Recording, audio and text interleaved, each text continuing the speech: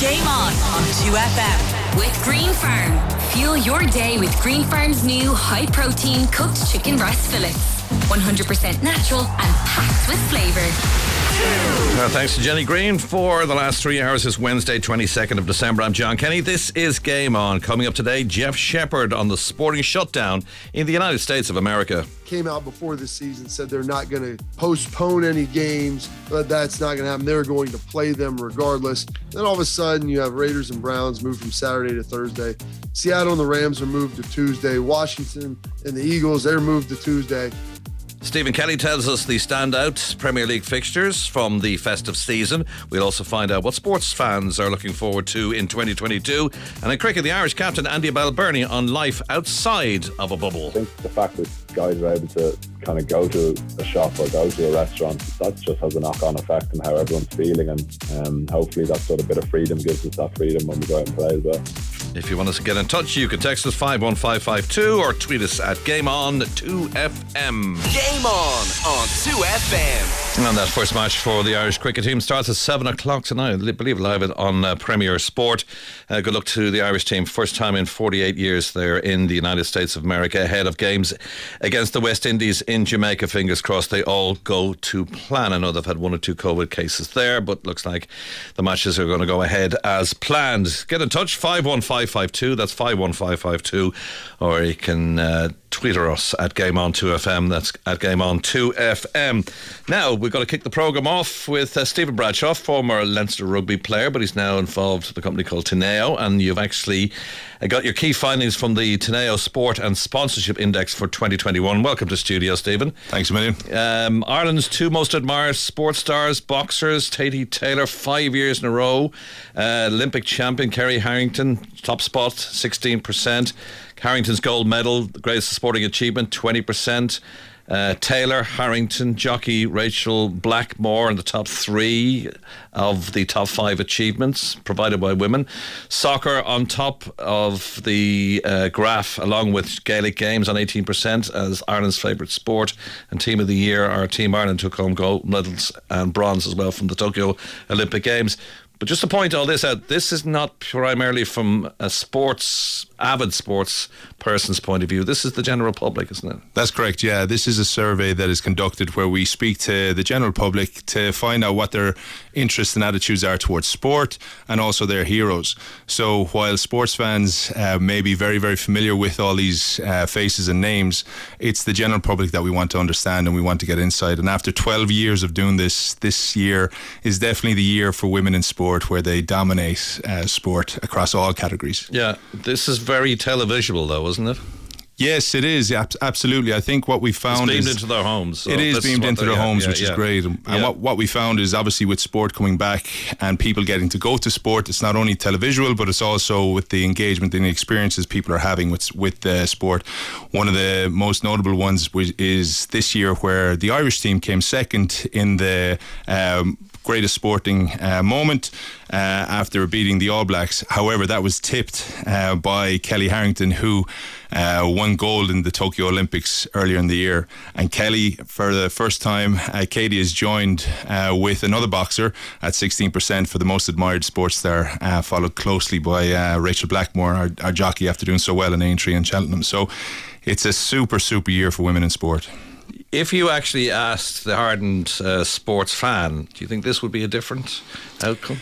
I think there'd be a lot of names that would still pop up. For example, with Katie, while Katie has been a household name for the last 5 or 6 years, she is doing so because she's one of those characters that people actually can affiliate with and grow to love and like.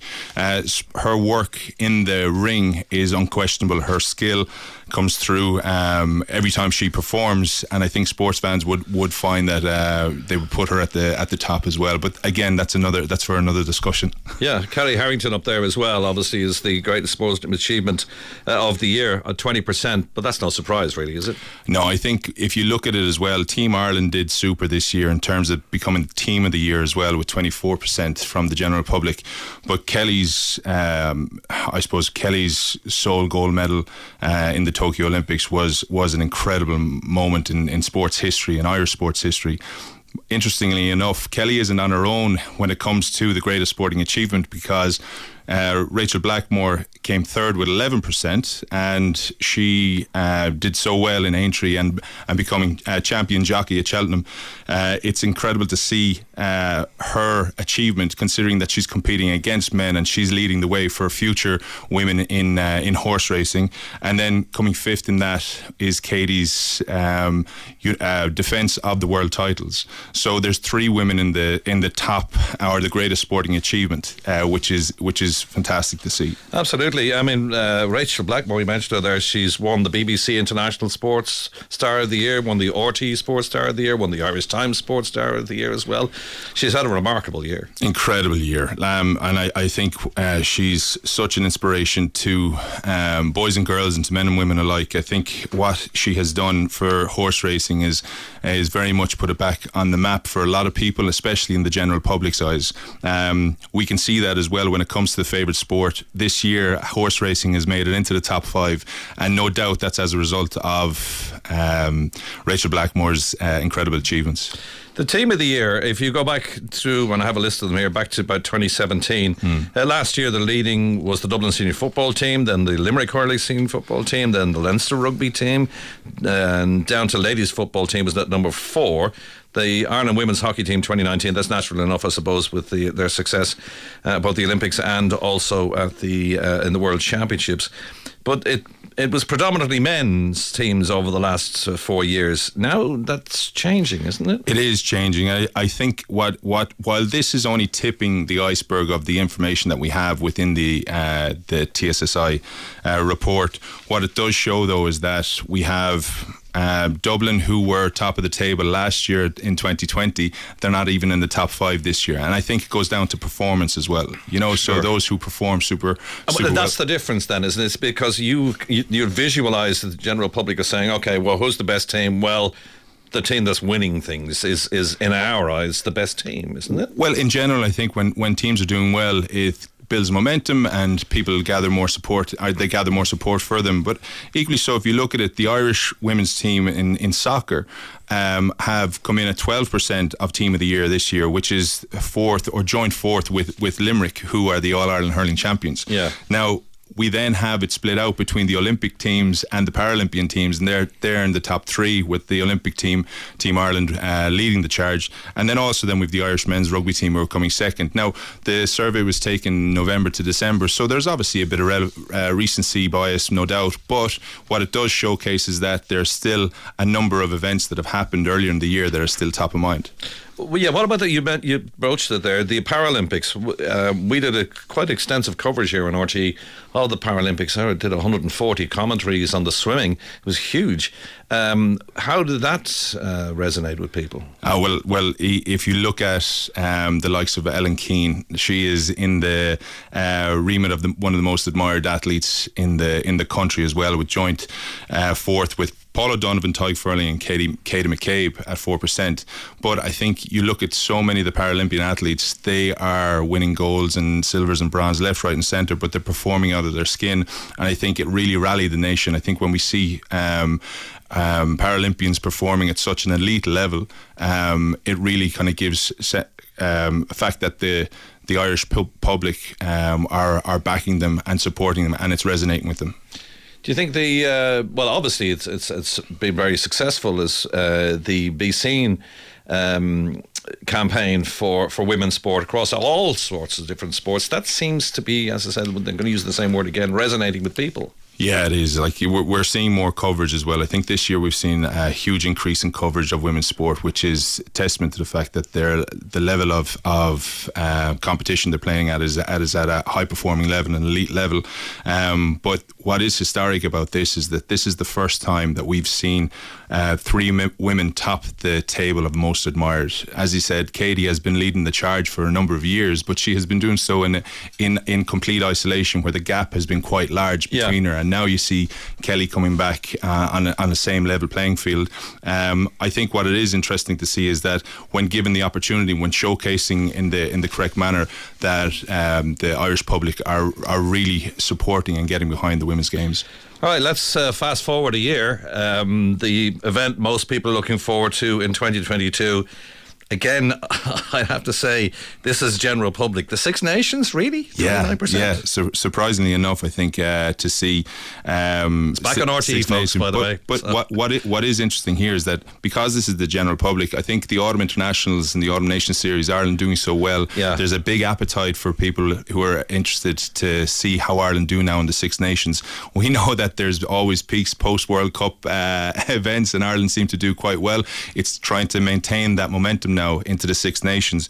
But interesting, we have the World Cup there in the Soccer World Cup as number 2, where Ireland aren't part of the tournament. That's very, very interesting, because that kind if they were, probably would be leading, wouldn't it? Potentially, yeah, because what it does actually correlate is that soccer is Ireland is the general public's most favourite sport, and that's obviously joined with Gaelic games, but that's the first time it's been up at the top since 2017. So there's obviously work that's happening with Pat Kenny and the men's team, and then Stephen Kenny, sorry, Pat Kenny would men's love to, team. but it's Kenny. Apologies, and then Vera Pauw then on the women's game. So the success that they're having in the constant improvement in performances is coming through in the survey. Yeah, and that's a combination of both men and women as well. Correct, so that's good. Yeah. Exactly, yeah. Six Nations back in RT, as I mentioned, is great. So 29% Six Nations looking forward to 2022. 26% the World Cup. 12% the All-Ireland Senior Hurling Championship. Only 9% for the football. And 7% the Shetland Festival. That's about par for the course as well. But football is down. Football's down, but I think you look at this is a 26 county survey as well. So obviously Tyrone did so well in and winning the championship this year. Maybe it's a factor, but to see the hurling championship at 12% is actually really, really, really good to see, because the final between with Limerick and Cork this season or this year was one that I think a lot of fans got to see the skill set of Limerick backing it up 2 years in a row. It'll be interesting to see if they can do it again next year. So what is this survey then used for? As you, as a PR company, Teneo Sport, what would you use this for then? Yeah, so within Teneo, like our one of our divisions is the sports advisory team. So our index actually goes into a lot more detail. So we're able to obviously understand what the preferences are in the general public between various types of ages, male and female. We also use this insight to help us with our communication strategies and with our commercial strategies for our clients. So we're able to get a deeper insight into what's working and what maybe isn't working, more importantly, so that we can obviously steer our team and our clients in the correct direction.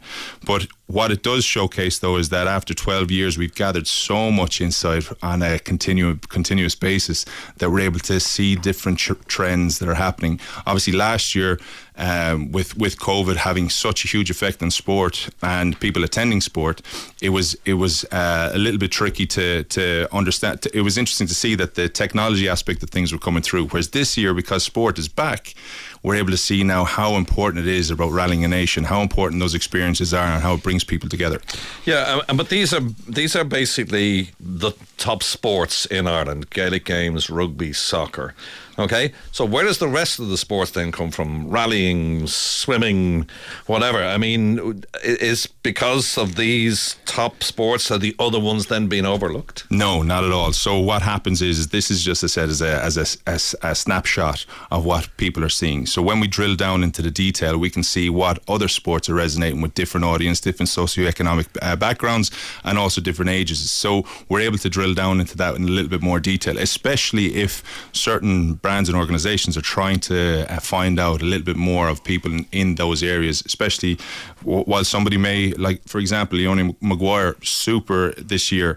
However, she doesn't come into the top 4 or 5, but she's 7th in the table when and rising, to, I'd say, and rising, exactly. So the more successful people are going, or more successful our athletes are and our elite athletes are, the more interest their general public will have, and then the more interest the brands would want to have in trying to communicate with that audience. All right. Before we let you go, Stephen, obviously a former Leinster player, must be very disappointed that the Leinster-Munster match is off. Oh yeah, well that's actually a note. I think I had a year there, which was great, but it was I'm from Limerick originally, so it's disappointing to see that the game is off this weekend. But obviously everybody has to take the precautions necessary to stay safe. Absolutely. Listen, Stephen Bradshaw from Teneo, thanks for joining us in the studio. We'll have you again next year, hopefully, if Game On is still on. Looking forward to it. Thanks. Eye in America, Jeff Shepherd next. Game On 2FM. With Green Farm. Healthy dinners made easy with Green Farm's high-protein cooked chicken breast fillets range. Available in selected stores nationwide. There's a man open left. Game On in America. Game On, John Kenny, this Wednesday night. Just to alert you to a programme tomorrow night, it'll be Marie and Ruby with the best of 2021. That's from 6 o'clock tomorrow night here on Game On. But for the moment, it is Eye in America and my old pal Jeff Shepherd. How are you doing, Jeff? I'm great, John. How are you, buddy? Good, can't complain. Living the life. How are you getting on over there?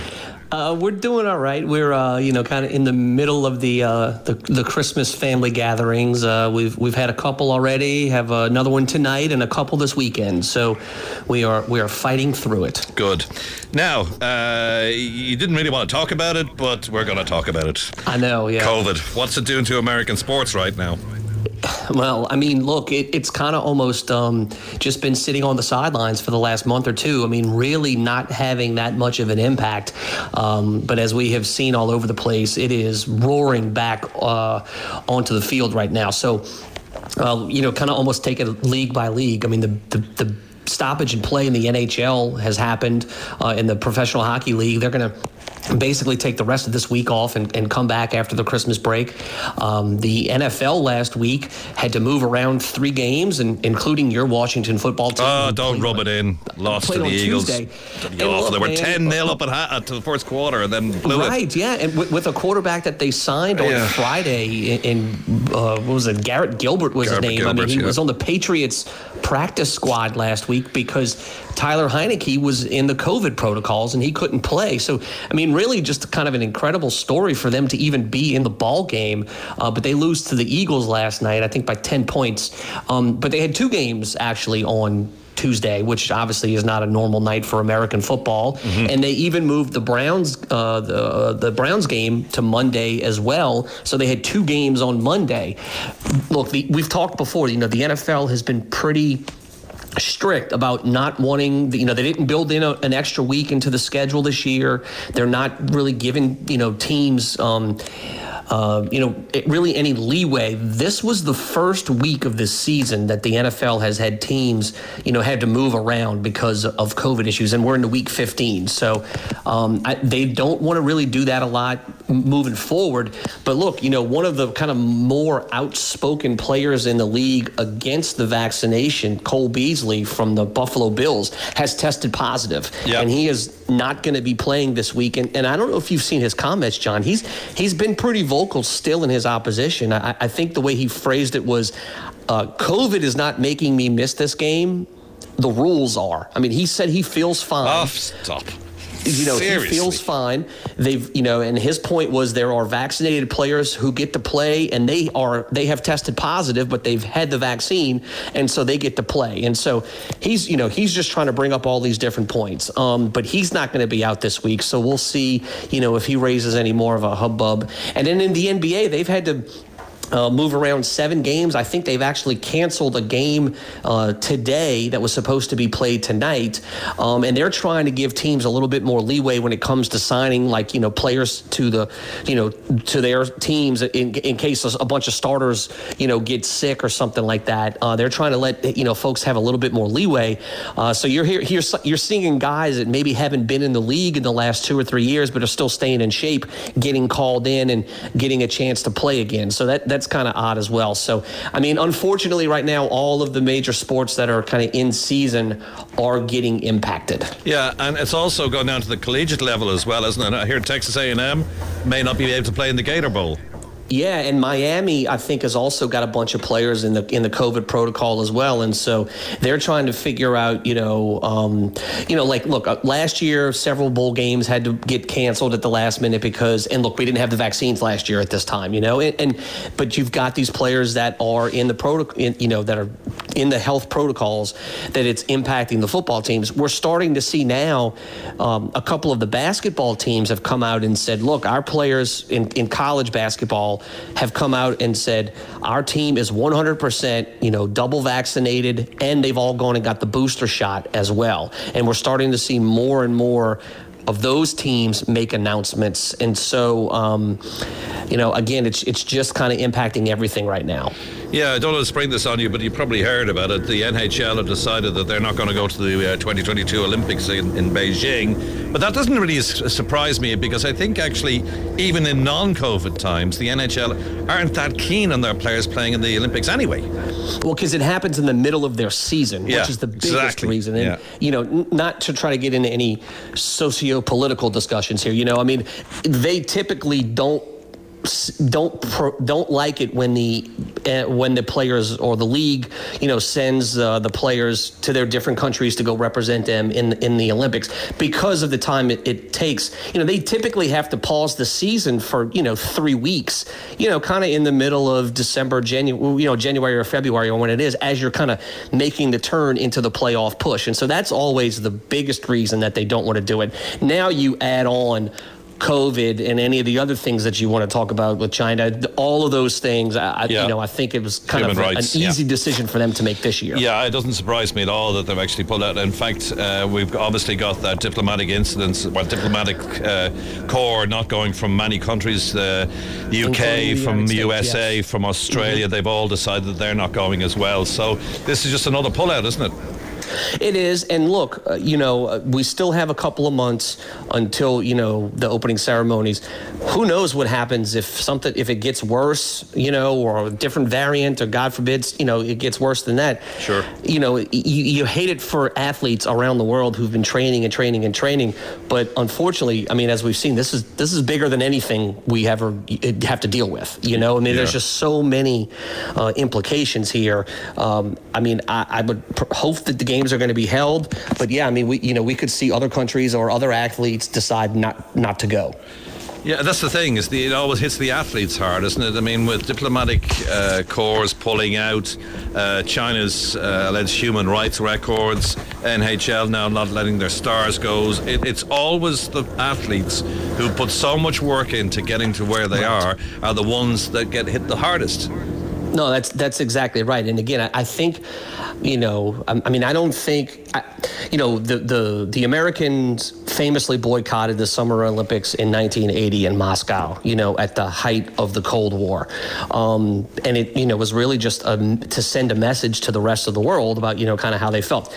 I think if they decide, and I don't believe this is going to happen, but what kind of message would that send right now? I think it would shock a lot of people if something like that happened today. But again, at that point. But they can use COVID as an excuse now, you see, can't they? They can pile that on. You could always do that. But again, to your point, the people that get punished the most in this instance are the athletes that have been training and trying to do the right thing, their whole life. That's the problem. Tiger and his son. Yeah. It's like Ganger and Doppel. It's just amazing. Like he's got all. I can't think of his name. He's got all the movements. He's got all the mannerisms. Charlie. He's got all the mannerisms of his dad. Yeah. It's just absolutely remarkable. And of course, they've dressed him exactly the same way. It's just. I don't know. I actually am a little uncomfortable with it. What's your view?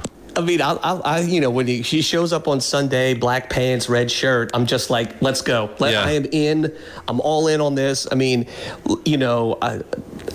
don't watch nearly as much golf as I used to, but I was watching it the other day, and Johnny, I just think in general, the fact that he is playing less than a year after the massive injuries that he sustained in that car accident. I mean, that was at the beginning of 2021, that was in January or very early February when this occurred.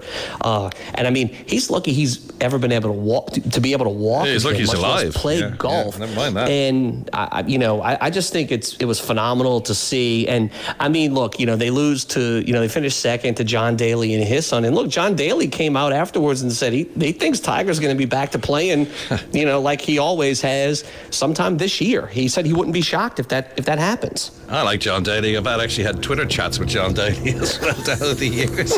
He's a man who responds to anything, which is great. But yeah, look, I don't know. Look, it's just, I'd say that's a sponsor's dream now at this stage. I mean, my God, yes. The money must come flooding in for that, and especially if he actually makes it, and it looks like he's got the potential. Well, yeah, I mean, look, when he won, what was that, a year or two ago? It got all those folks, back watching the golf. And then it had been several years, since he had been, consistently winning. And so you had newer fans maybe that had, only ever heard of him before, and maybe not younger people that had not ever really got a chance to live it and see it, So, yeah, I mean, if he's able to crank out, just think about it. Even if in the next 5 years he's able to crank out 3 or 4 more major victories, who's not watching that if you're even remotely interested in the world of sports? Well, I suppose I was kind of alluding to Charlie as well. I mean, if he makes it, I know he's only a young guy, but if he makes it, right, the world's his oyster. Well, yeah, because then you get the cutaway shots of his dad in the stands, and he's going to be, he'll be losing it. He'll be like the ultimate sports parent at that point, Really irritating. Really, really irritating. Tell us, what's your plans for Christmas? Are you going to watch anything that's is going to tickle your fancy in terms of American sport? Yeah, we've with the holiday falling on a weekend, there's 2 NFL games on Saturday, full slate on Sunday. The Saints play Monday night, so that's because they had to change the schedule last week. With basically 8 out of 10 days in a row have at least NFL football on. There's none tonight and there's none on Friday, but we've got games, game tomorrow night, and then 2 games Saturday, and then Sunday and Monday. So there's plenty to watch. As we said, there's bowl games on kind of all times right now for the college football. College basketball is kind of in full swing. No hockey, and the NBA is going to kind of fight through this, I think, for the next couple of weeks. And look, they may schedule games to play earlier in the day because they've had to postpone and move some things around. They might have to play in front of empty stadiums. I think at this point they're really just trying to be able to do what they can do to get the games played. I don't know if you realise this, but Ireland kick off a 9-match tour of the USA and the West Indies this evening at 7 o'clock in cricket. And they're playing in Miami. 5 games, a T20 starting at 7 o'clock tonight, and they've got 2 T20s and 3 one-day internationals. And we were talking, and you'll hear him a little later on, Andy Balbirnie, the Irish cricket captain, and they said they were walking down the street and everybody thought they were a football team, a soccer team as you'd call it over there. And they tried to explain what cricket was, and they were going, "That baseball, man?" So a little confusing, but apparently the ticket sales are going well. So Ireland back in the USA cricket-wise for games in Miami. Bet you didn't know that. I hope the lads have a good time while they're stateside. Yeah, well, they're out of a bubble, which is great because they've been living in a bubble for the last couple of years, so they're out of a bubble, so they're happy enough with that. Shep, listen, it's great to talk to you once again. A happy Christmas to you, buddy, and a very happy New Year as well. Thanks, John. I appreciate it, as always, talking to you. Merry Christmas to everybody listening, the whole Game On team, and I will talk to you guys in 2022. Keep it going. That's Jeff Shepherd there. I in America, Stephen Kelly. Festive football preview after this. Game On 2FM. With Green Farm. Fuel your day with Green Farm's high-protein cooked chicken breast fillets. 100% natural and packed with flavour. Game on 2FM. Stephen Kelly must be doing his Christmas shopping at the moment. We can't get him on the line for the moment, but so hopefully we will have him in the next few minutes. So for the meantime, Ireland are kicking off that 9-match tour of the USA. This is cricket and the West Indies this evening at 7 o'clock with the first of 2 T20s in Florida.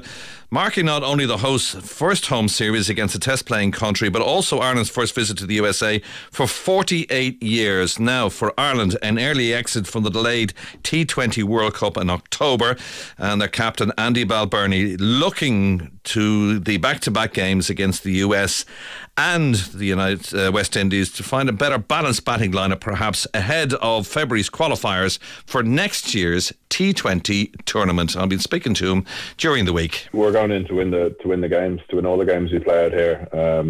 It's a different challenge. It's a new ground that we've not played. We've never played in. It's a team we've not played much against. So there was a bit of disruption with COVID tests and stuff like that. But I think the 11 will go in, which should be an exciting 11, and hopefully we can start the tour off well. Tell us what the bubble is like there at the moment. I know it's tough being in a bubble at the best of times. How is it now? It's not a bubble.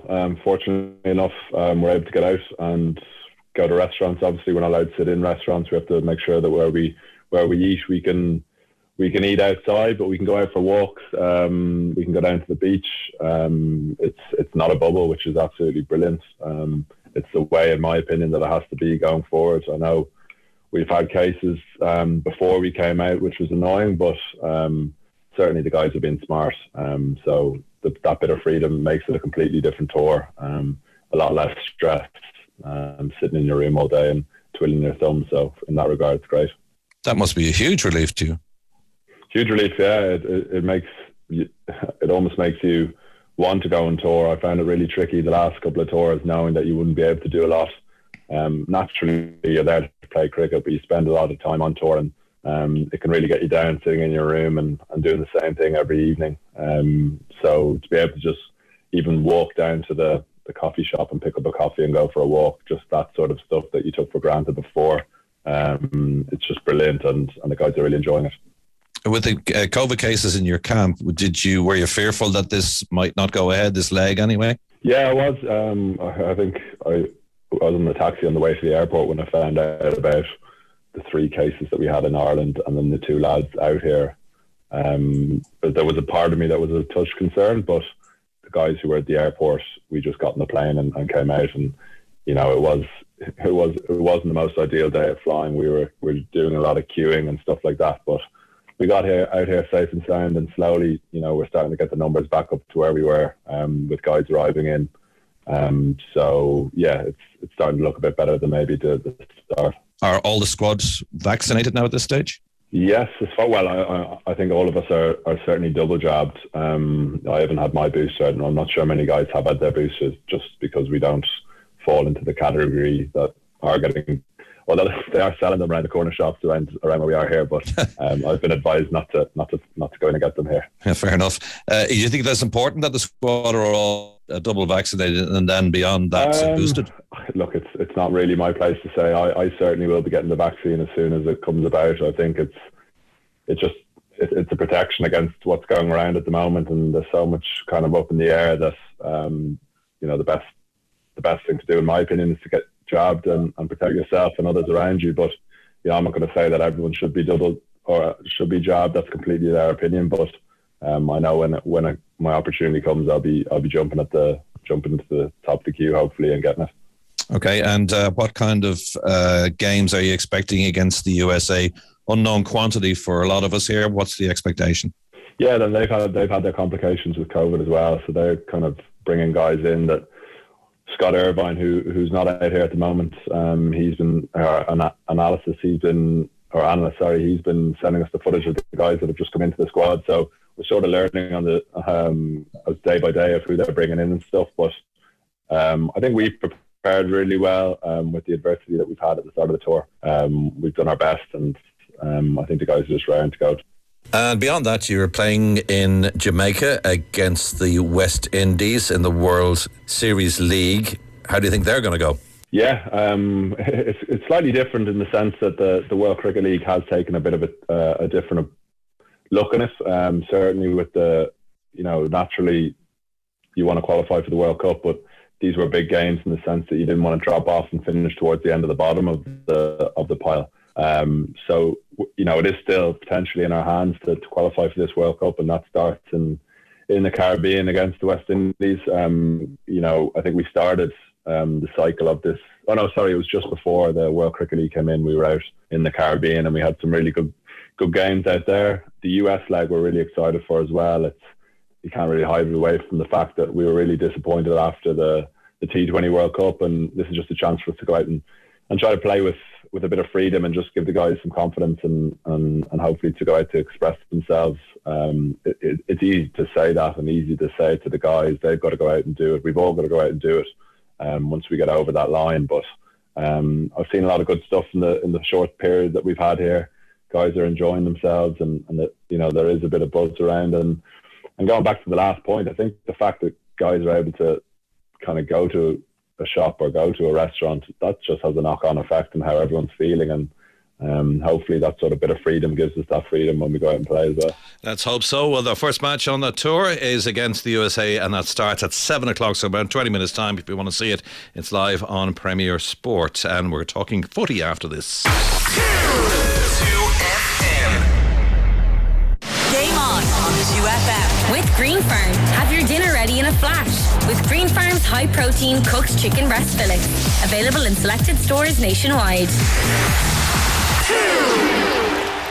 Game on football. Well, we had hope for Stephen Kelly, but Alan Cawley will have to do. Hi, Alan. I'll only have to do, is it, John? Off the bench, number 12, Dave Fairclough. Ask your grandparents. How are you doing, man? The one thing about that is I'm reliable and dependable, John. Absolutely. Listen, this is why we hired you in the first place, and that's why you're on the big books. That's very good, very good. I'm good, thanks. How are you? Can't complain. Obviously, first port of call is the 3 English League Cup matches tonight, the quarter-finals. Brentford, Chelsea, Liverpool, Leicester, Spurs, West Ham. Good win for Arsenal last night. I thought Eddie Nikita actually played quite well, didn't he?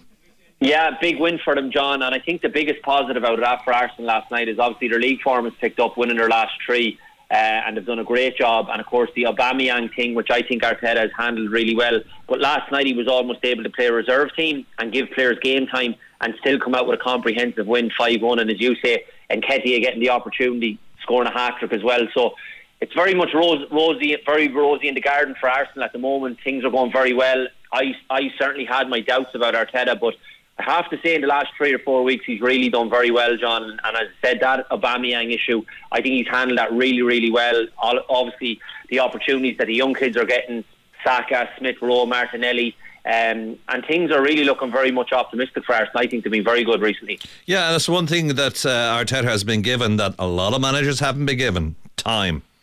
Yeah, absolutely, and I suppose he earned that really with the piece of silverware he picked up when he first came in. Last year probably didn't go as well as he hoped, and there was a bit of pressure on him, certainly the start of this season. And I still felt the jury was out on him at the start of the season, but I have to give him credit in the last 3 or 4 weeks. I think he's done really, really well.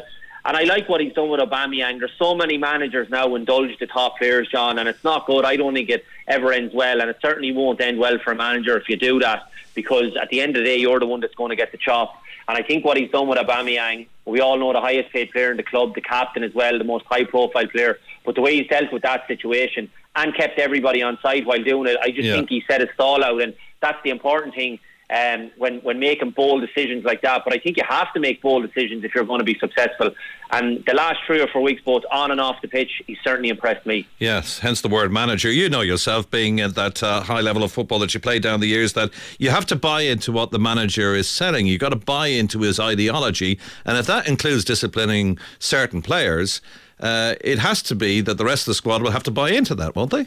100%, John, and as I mentioned, the fact that Aubameyang is the high profile star at the club, that shouldn't matter. You should be treating them all the same as a young kid starting off. Unfortunately, that's not the case nowadays with the power that the players have in a lot of situations. But I felt he stood right up to Aubameyang and showed him who's boss. You have to do that or else they'll walk all over you, I feel, John. And that's why Guardiola and Klopp and these boys are so successful, because even though they have the best players, they still demand the best professionalism from those players as well. We saw something similar with Guardiola at the weekend, having a go at Grealish and Foden because they rocked up the training after the game against Leeds a bit under the weather. And even though they're young lads with obviously a lot of distraction and a lot of off-field distraction, he wants the best professionalism out of every player that he has. And if you're not doing it, no matter how good you are, well, he'll come down hard on you. And I think that's the same. Obviously, Arteta worked closely with Guardiola. Guardiola demands the highest professional standards from his players, as does Klopp. And all the best managers do that. And I think that's why they come out on top in a lot of cases, because unless you're doing that, I think the players will walk all over you. Yeah, and that's the one thing as well, with the Guardiola and obviously Arteta being in the public domain at the moment in terms of the results and how things are going, and obviously that disciplinary issues at Arsenal. Isn't it great to see they're actually going to face each other on New Year's Day? Yeah, that's going to be a huge game, because I say Arsenal have really turned things around. Now, we all know the form Man City are in. They're absolutely imperious at the moment, and I think it's 8 wins on the spin. They've been outstanding, scoring 11 goals in their last 2 games, obviously against Leeds and Newcastle, and it just looks so ominous for the rest of the teams because they're so good at the moment. And when you think back to the run they went on last year as well, I think it was around this time of year, and they went right up until March unbeaten. So it does look ominous for the rest of the teams. But the praise I've just given Arsenal is very much justified, John, because they've turned things round, as I say. They're riding high. They look like, for the first time, I look at Arsenal and the teams that he's picked in the last 2 or 3 games, not the game last night, but certainly the team he's picked in the last 2 or 3 games. And it almost looks like a team that you could really work with. And Ben White, obviously Gabriel, centre half, Tierney, left full, Tommy Atu's come in, done really well. The midfield area as well, Xhaka, playing very well. Obviously, we all saw him in the Euros. And when he's tuned in and concentrating, he's a very good player. And then if you filter in the young lads in and around that, Saka, Martinelli, Smith Rowe, for the first time in a long time, there's reasons to be optimistic about Arsenal, and that'll be a huge game. And as you mentioned, both of them facing off against each other, having worked so closely together as well. So that'll be one over the Christmas period I'll be looking forward to. That's, of course, if they go ahead. Obviously, Welsh Government have decided no fans at their Welsh games, and the Chepstow Welsh Grand National. The Scottish Government has said only 500 fans are allowed at their games. Where do you stand on this? Do you think this game should be going ahead? I heard a report, was it on the Spurs match of the weekend on Sunday Sport? One of the reporters saying he felt uncomfortable there because there was a lot of people on the concourse drinking beer, no masks around, and he felt he was uncomfortable actually reporting at the game. Where do you stand on that? Yeah, that's not good. I actually heard that report as well, and that reporter mentioning that he felt uncomfortable at the game. And we see the games on telly, John, and 50, 60,000 people at the games, whether they're wearing masks, some are, some aren't. I'm not sure if they're enforcing those laws around the grounds. Well, Manchester United have said, look, you've got to have the COVID pass. Yeah, I think that's important. And if they are going to run with this, it just seems to me, as you mentioned, Scotland, Wales, all the other countries, obviously the neighbouring countries around England at the moment, and it just looks like it's almost inevitable what's coming down the tracks for England as well. Hopefully that's not the case, and that's us with our maybe just sporting selfish heads on. But you have to think of, obviously, people's safety and whatever about fans in the ground, and they're so important, and travelling to games. The players as well. I think Jordan Henderson came out today and said he's feeling a little bit like that. We're not being listened to, the players as well, because it's such a hectic schedule as well. You're playing games the 26th, the 28th, New Year's Day, 3 or 4 games in the space of 10 days. It's a lot to ask of the players from a football aspect, but then when you throw in COVID on top of that as well, and they're having to go home to their families, and it's just so tricky, John. Like, nobody knows the answers, and unfortunately for us all, we just wish this thing would go away. Yeah, there's one piece of optimistic note tonight. The wave of Omicron appears to be milder, according to a couple of studies published in the UK and South Africa. It's very preliminary studies. But the concern remains that even if Omicron is milder, the sheer number of cases could overwhelm hospitals, which is the big worry. And one very vocal about this, Jordan Henderson, now he's saying he's concerned. We hear this every year, don't we, about player welfare, especially around this time of the year, with the amount of matches they say they have to cram in over the Christmas period. Now, as you say, throw in COVID. The 2-2 draw at Spurs, he said, the Reds will play 5 games within 2 weeks despite COVID cases and injuries. And Stephen Gerrard says anxiety over COVID-19 is reaching such a level that one of his players was reluctant to get even out of their car because he's got a young family as well. Yeah, and they're the things, like, at the end of the day, we only see these lads on television, and people will straight away focus at the privileged position they're in and the money that they're earning. But at the end of the day, they're just human beings like us all as well, John, and they have families, and that they have to go home to, young kids, whatever the case may be.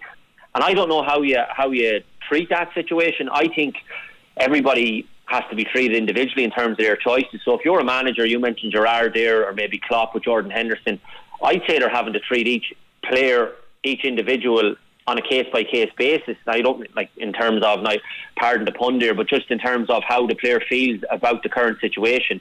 And if a player doesn't want to play, I don't think it'll come to that they don't want to play, but if they're feeling uncomfortable out, you mentioned the player not wanting to get out of his car, it just seems inevitable what's coming here. And I know Scotland has that winter break, and the clubs are kind of voicing their opinion now that maybe bring that forward. I wonder if the circuit break Celtic thing will have work. said that, yeah. Yeah, I wonder if the circuit break thing will work in England, but I'd say the problem with England at the moment is the field, the Premier League certainly, if they shut it down, how difficult will it be to get it back up and running, as we've seen last year as well, because you might think that you're only shutting it down for 2 weeks, but if this thing was to run, it could be a lot longer than that to get it restarted. I get where their fear is coming from, but if you actually go back to what when the whole thing started, this was based on 2 cases closing it down completely. Arteta and one of the Watford players. But so much has changed. There's so much water under the bridge since then as well, John, as you know. And then I think the biggest problem with the Premier League players, that it should be pointed out as well, is the vaccination uptake. Like, you look at the games in Italy, Germany, France over the weekend, and the data has something like in the high 90s, 98, 97% of players that have taken vaccinations, where I think it was in 65 up until last week in England, or a couple of weeks back. It's moved up to 77% now. I think that's an issue as well, and obviously Klopp is very vocal on that in terms of the players, telling the players to get the vaccinations or hoping they will. Again, it's a personal choice of people, but I think that's causing the problem with there's so many cases in the Premier League as well, maybe. Yeah, that's the problem, isn't it? You know, what to do. There was a very critical piece in The Guardian I saw this week about Premier Division clubs and the fact that they didn't take a vote, and they were saying basically we're dictating government policy by not circuit breaking this and closing it down. But as you say, once you stop it, how do you restart? Yeah, and that's the problem. And I think as well what unfortunately the world is obviously controlled by money as well nowadays, John. And I think we remember when it was stopped last year, all the clamour for where's the money going to come from and to fund clubs, and the worries the clubs would have, and filtering down to the lower leagues as well. Obviously the Premier League clubs in a lot of cases they'll be fine, but filtering down, and they probably don't want the headaches of that as well because of the trouble that caused also with clubs last year. So it's very, very difficult. Like, it's hard for us to say. Like, we want the festive period. It's brilliant for fans and neutrals and people who love football tuning in, and it's brilliant. But I think the players, Jordan Henderson does have a point. I think at some stage the players have to be listened to as well, John, because you can't keep just flogging them out every Tuesday, Thursday, Sunday just for our benefit. That's totally unfair, no matter how much money they're earning. Yeah, God, the days of just all the matches at 3 o'clock on a Saturday afternoon. That's the one thing. Yeah, Jordan Henderson, like, he's a man you should really be listening to. He actually, when he talks, he makes a lot of sense, doesn't he? Absolutely, and Henderson has become the spokesperson for the clubs on this. Obviously, he's Liverpool's captain, but he was the one, if you remember, he got all the captains together and they raised so much money for the NHS as well during the first lockdown. So he's a proper role model, Jordan Henderson. As you say, when he speaks, people should listen to him, and he does have a big voice. Like, he's the captain of Liverpool Football Club, and he should be listened to along with all the other players and the captains. And if they feel as though in some ways, as I say, they're not being listened to or their point is not being heard, I don't think that's right either, John, because at the end of the day, if I know football is about the fans, but if you don't have the players on the pitch, we'll have no football altogether, you know. Yeah, well, the edict is if you've got 13 fit players and a goalkeeper, they're supposed to play the games. If not, they will be punished. Isn't that the criteria? Yeah, that's what they're saying. And of course these clubs have big squads as well, but at what stage as well, John, another point on that is the integrity of competition called in, because there's Brentford tonight. I'm listening to Thomas Franks getting ready, and they obviously missed out 2 games because of their COVID cases over the last 10 days. So tonight they have a fully fit squad to choose from, or a strong team, their strongest probably, whereas Chelsea have the cases, and Tuchel is saying he's going to play maybe the 23s or reserve lads as well. So you look at Swansea. Yeah, but they've been doing that in the League Cup anyway over the years. I mean, there was a biggest furore ever when Manchester United went to play Port Vale one time, and all these people had said they'd pay the money to see the Stars, and Ferguson for the first time brought the kids in. So yeah, well, I think Chelsea under Tuchel would have played a strong team had he all been fit, but he has all these issues to be dealing with, and their league form has been suffering over that as well. And is he under pressure? No, Tuchel. Yeah. No, John, come on, under pressure. Seriously. Manager of the year last year. Yeah, well, not this year. I mean, they beat Watford 2-1, top of the Premier League, 5 games, only 1 victory. You're a hard man, I tell you. I wouldn't want you as me chairman if that was the little run and you're under pressure. He's 3 points, 6 points. 6 points behind Man City going into the Christmas period. Yeah, you have. You look at the last 5 games; they've drawn 1-2, and obviously they've got beat as well by West Ham. Which there's no shame in that. West Ham are having a very good season, so under pressure, absolutely not. Tuchel's a brilliant manager, John. He'll get things back on track, but he's just having to deal with so much at the moment. And look, people won't have sympathy for that because the club that he's at and the squad that he has and all that. But these are real life issues that they're having to deal with, so it's a difficult one at the moment. But I tipped Chelsea at the start of the season. I don't know now will they win the league because you look at the former Man City, but I wouldn't be ruling them out at this stage. Absolutely not. No, the last minute then, Stephen's Day, Liverpool host Leeds at Anfield. Liverpool should win that easy, but 4-3 in the first day of the season, but Leeds have gone completely off the boil. Man City play Leicester, Aston Villa play Chelsea on the 27th. Could be an interesting game actually. Manchester United haven't played a game in a while now. Last 2 were postponed. They're at Newcastle. How did that go, do you think? Yeah, well, that will be interesting. Newcastle are obviously struggling massively and they're just desperate for results. I think they're doomed, to be honest, John. They're really struggling. It depends in January who they can bring in player-wise, because if they keep the same 11 at the moment, they won't stay up. United as well were very poor in their last game against Norwich, but that was 2 weeks ago. You'd nearly forget. Yeah. So it'll be interesting to see. That will be a good one Monday night, 8 o'clock. I'll be tuned into that. There's a couple of good games. Stephen's Day, Man City, Leicester will be a good game as well. And Villa, Chelsea, Gerrard going up against maybe a new manager if you have your way. No chance. Alan Cawley, listen, thanks for coming off the subs bench. It's always a pleasure to chat to you. I won't be seeing you for the next couple of days, so listen, have a really, really good Christmas, mate, and we'll see you in the new year. Same to you. Thanks, John. All right, thanks very much. That's Alan Cawley. Hope you've enjoyed today's programme. Ronan Lawler was our producer today. I'm John Kenny. Tomorrow, the best of Game On 2021 with Marie and Ruby. From me, have yourself a really, really good Christmas.